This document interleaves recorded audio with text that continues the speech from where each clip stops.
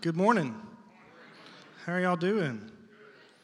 I am so thankful that Tyler agreed to lead us in worship this morning. Thank you so much, buddy. I really appreciate that. There's a sense of liberation that comes with being able to sit back there with the choir and worship without a microphone in front of you. Have you heard of an ugly cry? Like when you're in public, you try to look presentable when you cry or whatever, but behind closed doors, you just have like an ugly cry. Do y'all not know what I'm talking about? You've heard that, right? Okay, we're not going to play that game today. Like, if you know, don't pretend like you don't know what I'm saying, okay? So that was an ugly sing back there. Like, I had no inhibitions. I don't have a microphone. You don't have to hear it. I just cut loose, man, and sing, and I was blessed for it. There may be only two people that would say they weren't. That would be James Tully, who sat beside me, and Misty Coklacer, who sat in front of me. They had to just hear it in its rawness for what it was. So you may pat them on the back and encourage them as they had to listen to just some craziness. But it was good. I enjoyed getting to be back there and sing with them. If you would, open your Bibles to Genesis chapter 5 through 10. We're going to learn about building an ark, just in case you need one. Just kidding. Don't turn there. That was a...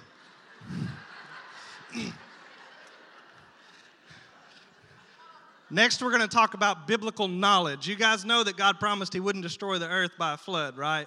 You may have questioned that, but you got to rely on God's word, okay? Circumstances don't dictate God's word.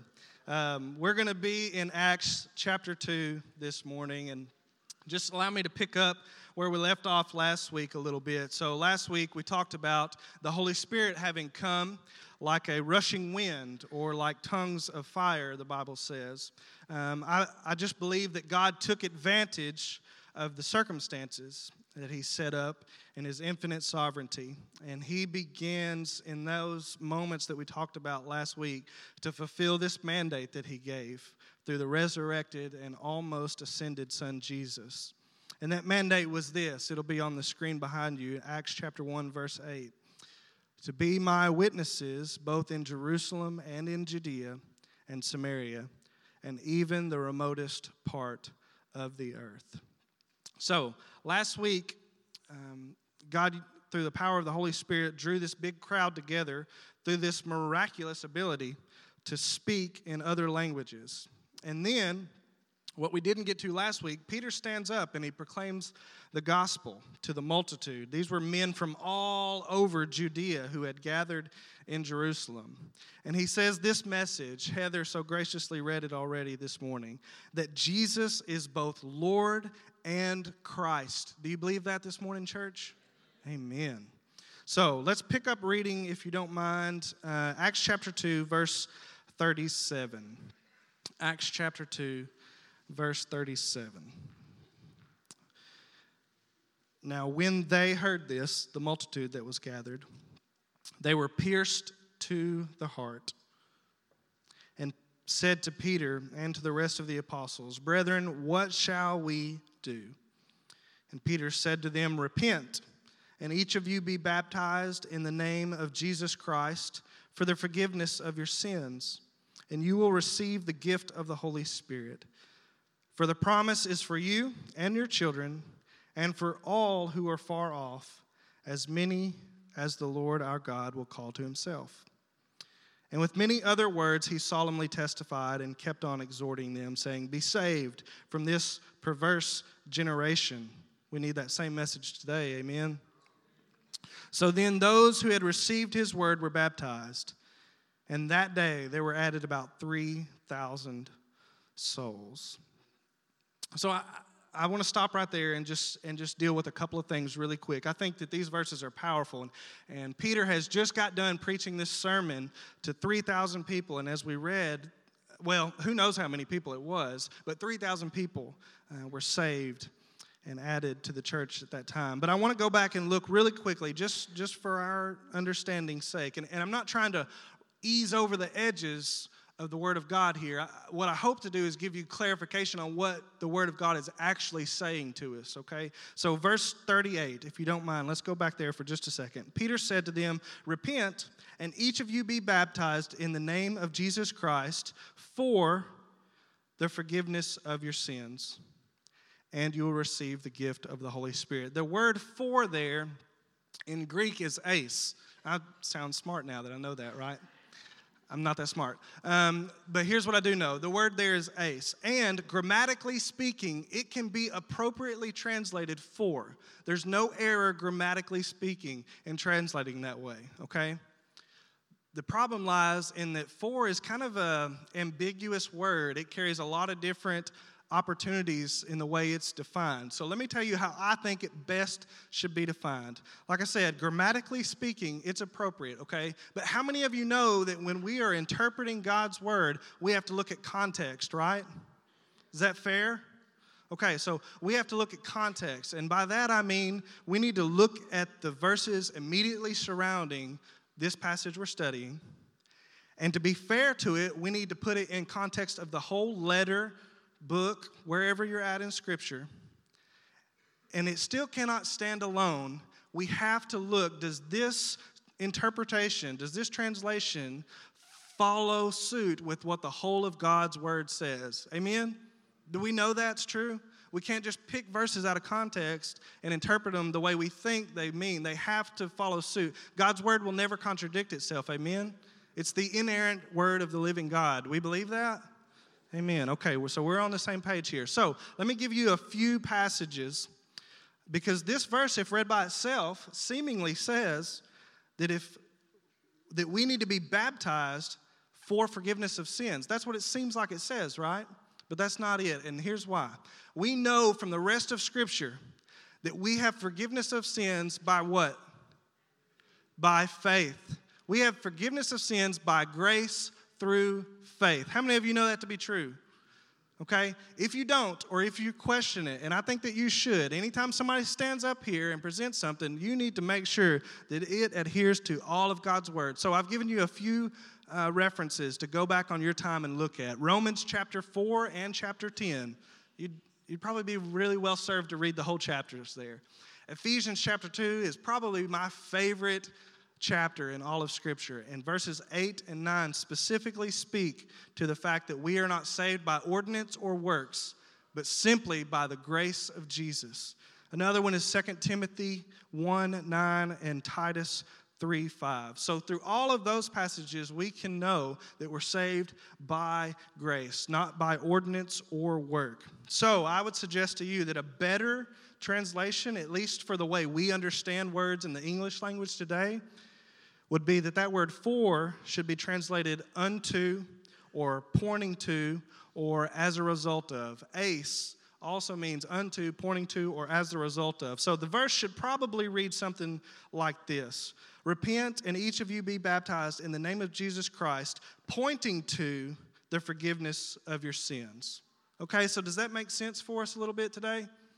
Okay, again, I'm not trying to round over something that's a little tough for us to stomach in God's word. I think that's a bad idea. But I have to say, I firmly believe this is a better interpretation of this word, and that's why we believe that we're saved by grace, not by ordinance or work. So, I'm not saying, though, that we need to separate salvation from following the Lord in baptism or following that with joining into a local body of believers to help us be discipled. I think you see that's the order of things God set up throughout Scripture. People are saved by grace through faith in Jesus Christ and Him alone. Amen? We naturally will follow Him in baptism, as strange as that is. Jesus did it and commanded us to do it. And then we need to be plugged into a local body of believers for the sake of our discipleship, discipleship's not a word, discipleship, and for the edification and encouragement of the local body so that we can find and utilize our gifts, spiritual gifts given by the Holy Spirit to better that body of believers. We got a pretty good understanding on that verse now? Okay. Let's look at verse 39 as well. For the promise is for you and your children and for all who are far off, as many as the Lord our God will call to Himself. I like the phrase, all who are far off. And I think that maybe this phrase could be speaking of this. So, like I said earlier, all these men came in from all over Judea to Jerusalem. So who are the far off? It could very well be their family and friends back home, okay?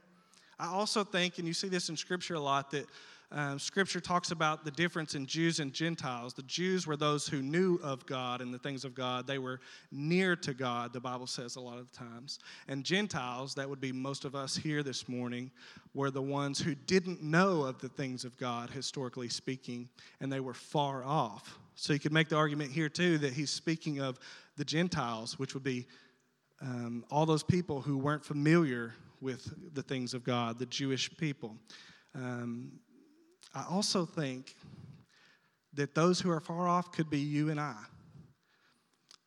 And I'll tell you why I think that. So the verse says, the promise is for you and your children and all who are far off. You kind of get this idea of like an intergenerational thing going on here, right? So those who are far off could be the future of the people who would hear the gospel of Jesus Christ. And so I think there's an argument for that as well. But one thing I think is really cool is this idea, all who are far off, sounds really familiar, doesn't it? What's the mission statement here at Holland Chapel? Holland Chapel lives to help people who are far away from God find the way to Him so that they can do the same for others. And I have no elaboration on that. I just think that's cool. So Peter preaches this sermon. The people say, what do we do now? He says, you need to repent and be baptized, pointing to the forgiveness of your sin. 3,000 people respond positively to the gospel of Jesus after Peter preaches this message. So in about 20 minutes, we're going to know whether or not I'm filled with the Spirit like Peter was or not, right? Okay? 3,000 people came to repentance after he preached. You guys got some work to do, okay? And so do I. No pressure. All right, let's go ahead and move on to verse 42. 42 through 47 is where I want to spend the bulk of our time this morning. So, Acts chapter 2, verse 42. He preaches this sermon. All these people come to faith in Jesus and are baptized and added to the church. They were continually devoting themselves to the apostles' teaching and to fellowship and to the breaking of bread and to prayer. Everyone kept feeling a sense of awe, and many wonders and signs were taking place through the apostles. And all those who had believed were together and had all things in common. And they began selling their property and possessions and were sharing them with all, as anyone might have need. Day by day, continuing with one mind in the temple, breaking bread from house to house, they were taking their meals together with gladness and sincerity of heart, praising God and having favor with all the people. And the Lord was adding to their number day by day those who were being saved. Man, isn't that just a beautiful picture of what we would say now is the early church at Jerusalem? But let me ask this, what are the rubs in those verses for us today? And I said that as we met together with our pastors this week, and they looked at me funny, like, what's a rub? I guess I'm from South Arkansas, okay, so I got this vocabulary in me that's not common to all men. Maybe sometimes I need the Holy Spirit to give me another language to speak to you guys. But what I mean by the rubs, so what do we see in there that kind of rubs us the wrong way? Or in other words, what do we see in this passage, in this group of early believers in the New Testament that we don't necessarily see at Holland Chapel today? Okay, that's what I'm getting at here. Are the specific things that we see in this passage requisites for the church in any given time and location? Are we supposed to look like this, the early church at Jerusalem? Can we substitute Holland Chapel in for these verses? So could we read this, that Holland Chapel is devoting themselves to the apostles' teaching, to fellowship, breaking bread, and to prayer? Everyone at Holland Chapel is feeling a sense of awe, and there's many wonders and signs taking place. All of us at Holland Chapel are together, and we have all things in common. Some of us are even selling our stuff, our property, our houses, our possessions, so that we can meet one another's needs. And every single day, we're of one mind. We're gathering together to worship. We're breaking bread and sharing meals from house to house, and we're doing it with gladness and joy. Holland Chapel is praising God and having favor amongst one another. And the Lord's adding to Holland Chapel every single day people who are being saved. Can we do that? Can we substitute our name in there? And if not, then why? Well, let me steal a line that I think is so short but powerful that Kyle said a couple of weeks ago, and that's this. The book of Acts is descriptive. It's not necessarily prescriptive, okay? It is what we call in the studying of God's word a historical narrative, okay? It's not necessarily Paul saying, I'm commanding you to do this, this, and this. It's a story, an example, a model for us to look at and learn from and glean some principles that are timeless for us. So it is a historical narrative, and it's also happening in a transition time in the greater redemptive plan of God, okay? And that's important to remember. There are things that mark transitions in God's redemptive plan that we may or may not see elsewhere. So as good students of Scripture, we have to consider the cultural or the historical background of a passage. So the day of Pentecost, that's where we're at, right? Everybody say right? Okay. The day of Pentecost was a feast that was celebrated by the Jews. Back in the day, the Jews, and still today, but the Jews celebrated about 7 feasts, okay? 3 of them required all of the devout men of Judaism to make a pilgrimage to Jerusalem, okay?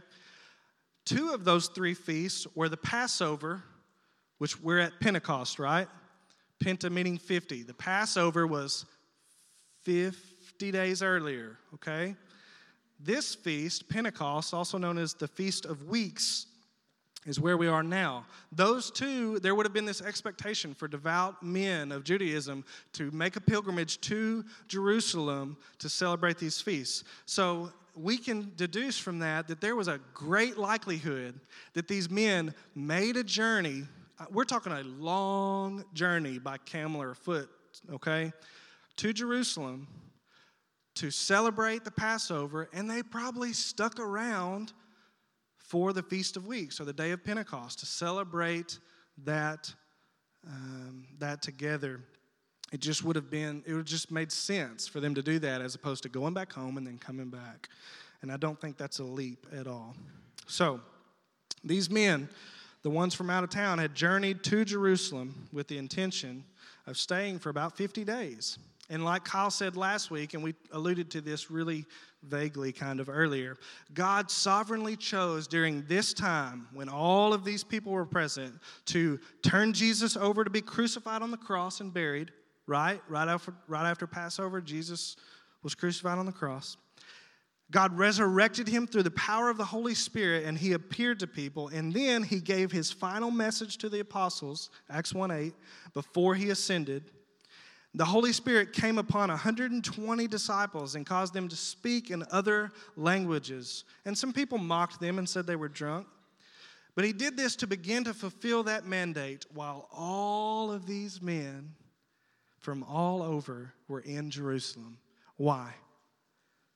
So that they could go back home and share the good news of the gospel in Judea where they lived, with the Samaritans, who many of them hated and were their neighbors, and to the remotest parts of the earth.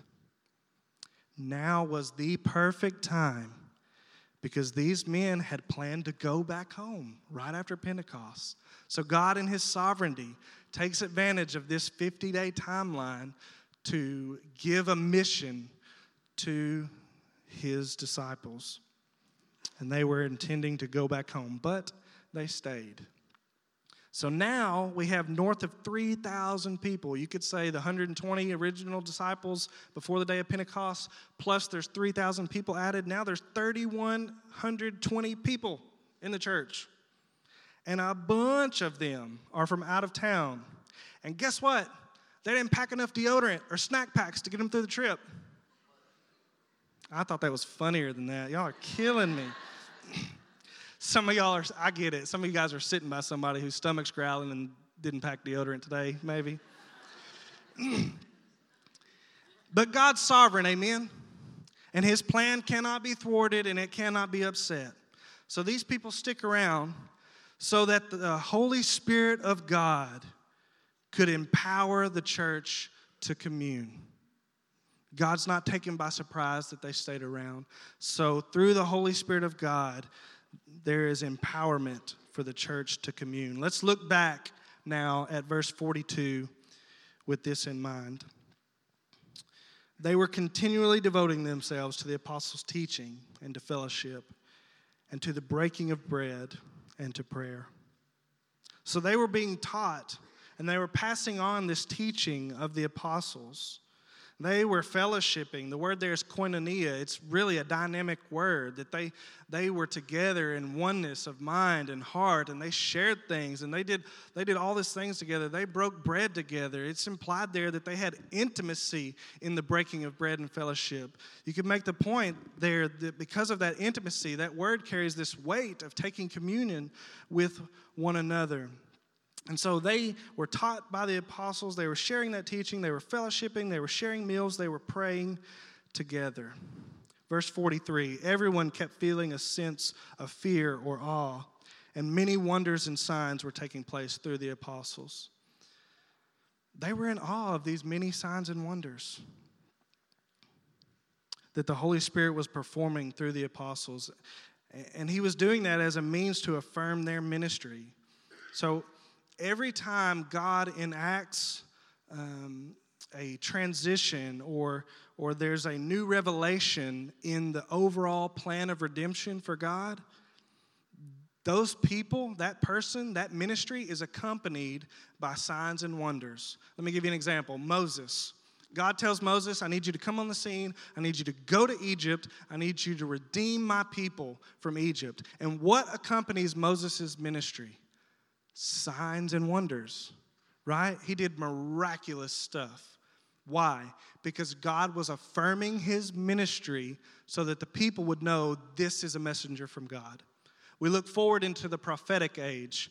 Elijah and Elisha, they were doing this crazy stuff. Why? Because their ministry was accompanied by great signs and wonders. Jesus bursts onto the scene. Do you know that Jesus was very likely not the first person to say, I'm the Messiah? Right? Like the people of God have been waiting on a Messiah forever. Okay? So God affirms the ministry of Jesus, the Son of the living God, through what? Signs and wonders. So that the people would know this is my messenger. And in Jesus' case, my Son, God in the flesh. And now here, Jesus has ascended. And he's entrusted the commission and the message of the gospel to the apostles. So what do we see accompanying the ministry of the apostles? Signs and wonders. It was another transition in the redemptive plan of God. And so he affirmed the message and the messenger with signs and wonders. Verses 44 through 46, they believed and were together. They had everything in common. They began selling their property and possessions and were sharing with anybody who had a need. And day after day, they were in one mind in the temple. They were sharing meals from house to house. They were taking these meals together with gladness and sincerity of heart. The church was together, and they shared all their possessions. They were daily of one mind. They met for corporate worship daily. They daily shared meals together in the homes of those who lived in Jerusalem, and they did it with joy. Verse 47, they praised God, and they were having favor with all people, and the Lord was adding to their number day by day those who were being saved. So, what are the principles for us today? This is the early church at Jerusalem, first century. But we're not that church, right? We are Holland Chapel, 21st century, Benton, Arkansas. So what are the principles of Scripture that we can glean that are supported throughout Scripture and that we can contextualize into our church today in Benton? What would that look like? Well, I think one example of what that would look like is on the screen behind me. So I meet with the group, we call them the Live Wires because they got a bunch of energy for Jesus' sake. And this is a group of them, not all of them. They go out to eat every single week together. And I think that's what this looks like today in Benton. Sharing meals together. Why do they do that? For the sake of fellowship and because they love one another. So this picture is special. They Miss Bonnie, this is in her home, and she was down and ill, had some leg issues. And so this group of ladies thought, you know what? We haven't seen her in too long. Instead of going to Wendy's and eating our meal there, let's go grab our food, get an extra bag, and head over to Miss Bonnie's house, and let's eat with her. I mean, isn't that just beautiful? You know, another thing I think that looks like, there was some young people around here this morning on all fours pulling these pieces of paper out so that y'all could easily find those surveys and fill them out. Why do they do that? Because this is their church, and they want to serve and make things easier. So I think that is a good example of what that looks like for us today. Verse 42. They continued devoting themselves to the apostles' teaching and to fellowship and to the breaking of bread and prayer.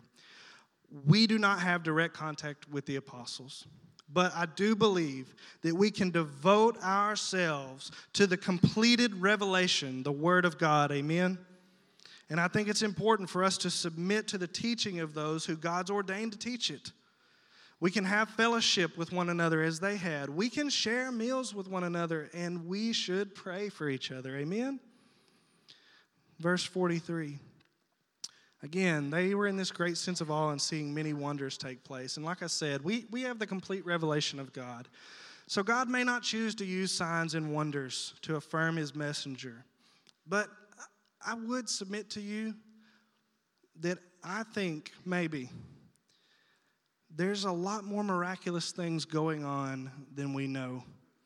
And it's probably due to the busyness and the cynical nature of our society. Like, why would God do these miraculous things if in where we live, our part of the world, people are so cynical and they're quick to discount things? God used it, remember, to affirm his message. So if the people whom he is sharing the message with are just going to discount those signs and wonders as something else, why would he bother? Maybe if we took time to be still and quiet and not try to explain everything scientifically or however else, we might be surprised what all is going on around us. Verses 44 through 46. So Keaton, what about this? I mean, these guys were together every single day. They were selling all their stuff. Are we supposed to sell all of our stuff to take care of one another? Do I think that we are less of a church if we don't sell our homes and property? Megan, do we need to sell our house and our stuff, you think? You should wait till I explain it probably before you answer.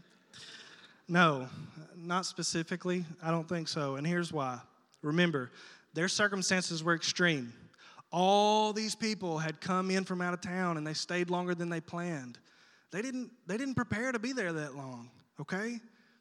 They didn't have anywhere to go. They didn't have any food to eat. And so I believe that the Holy Spirit of God moved on them to meet their specific need in their context. These people are here from out of town. They don't have food to eat. They don't have a place to lay their head. They don't have a daily agenda. So sell your stuff. Pull that money together. Let's live off of one another. And they didn't worry if I'm going to sell all my stuff. Well, what am I going to do when I get hungry? Because they knew that their brother and sister was going to do the same thing. They were going to be taken care of. Their circumstance was extreme. And I can say that because once we see persecution come into the picture, we get to about chapter 7 or 8 of this study, and the church is being persecuted, and they all flee Jerusalem and go back home, which I think was the original intent that God had in mind, for them to go back home with the gospel.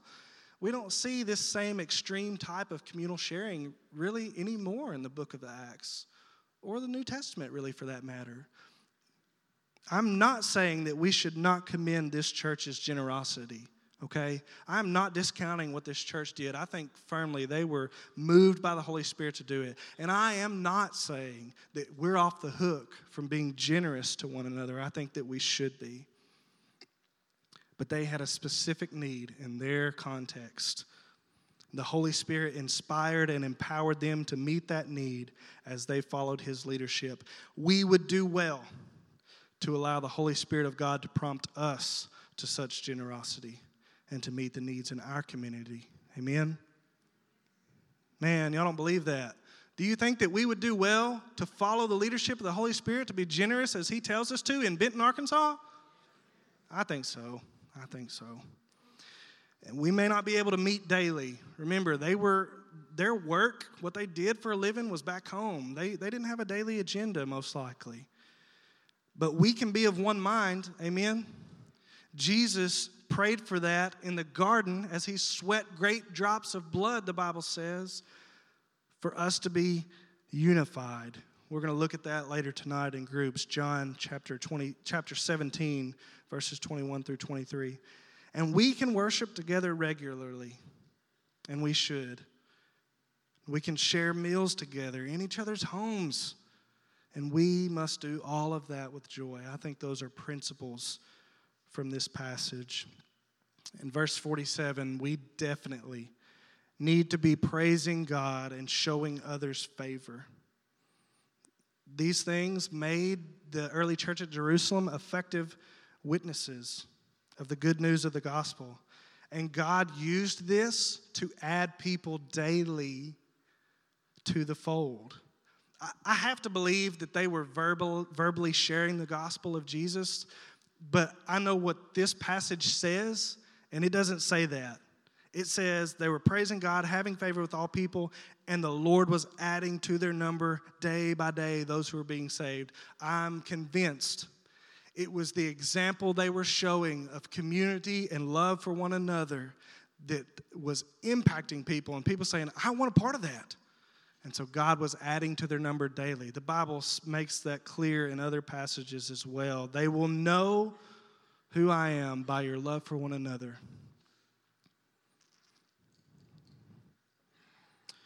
I have to tell you, we will fail enormously. We will fall short of executing these principles if we don't allow the Holy Spirit of God to empower us to commune with one another. Man, if we don't have the Holy Spirit, we will mess this all up. What they were doing wasn't like incredibly difficult. But I'll tell you something else that maybe is more difficult. What were they not doing here? What were they not doing? They weren't doing things to be divisive amongst one another. They were breeding unity, but they weren't doing it by themselves. The Holy Spirit of God empowered them, and we are desperate for the Holy Spirit of God to empower us towards unity this morning. Amen?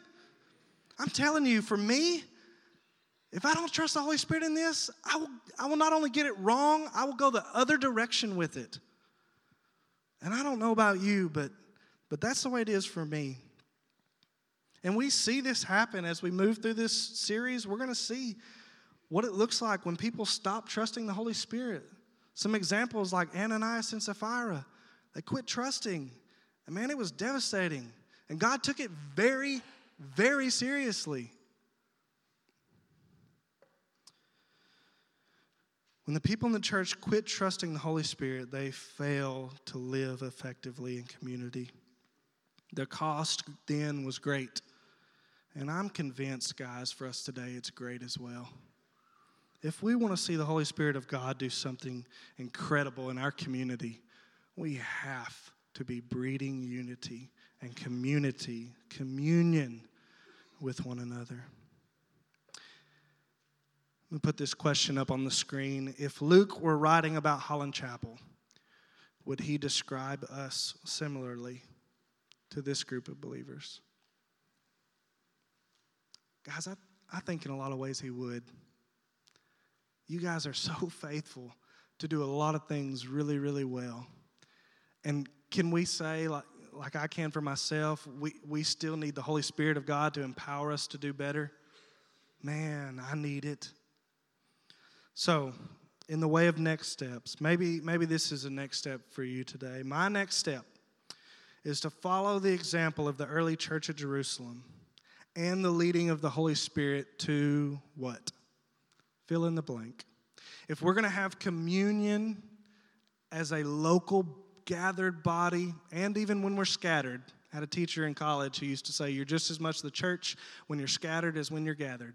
But as a local body of believers, if we're going to have communion with one another, take this question personally. My next step is to follow the example of the early church of Jerusalem and the leading of the Holy Spirit to do what? And we're going to talk about that more in groups tonight. If you would, please join me as we pray.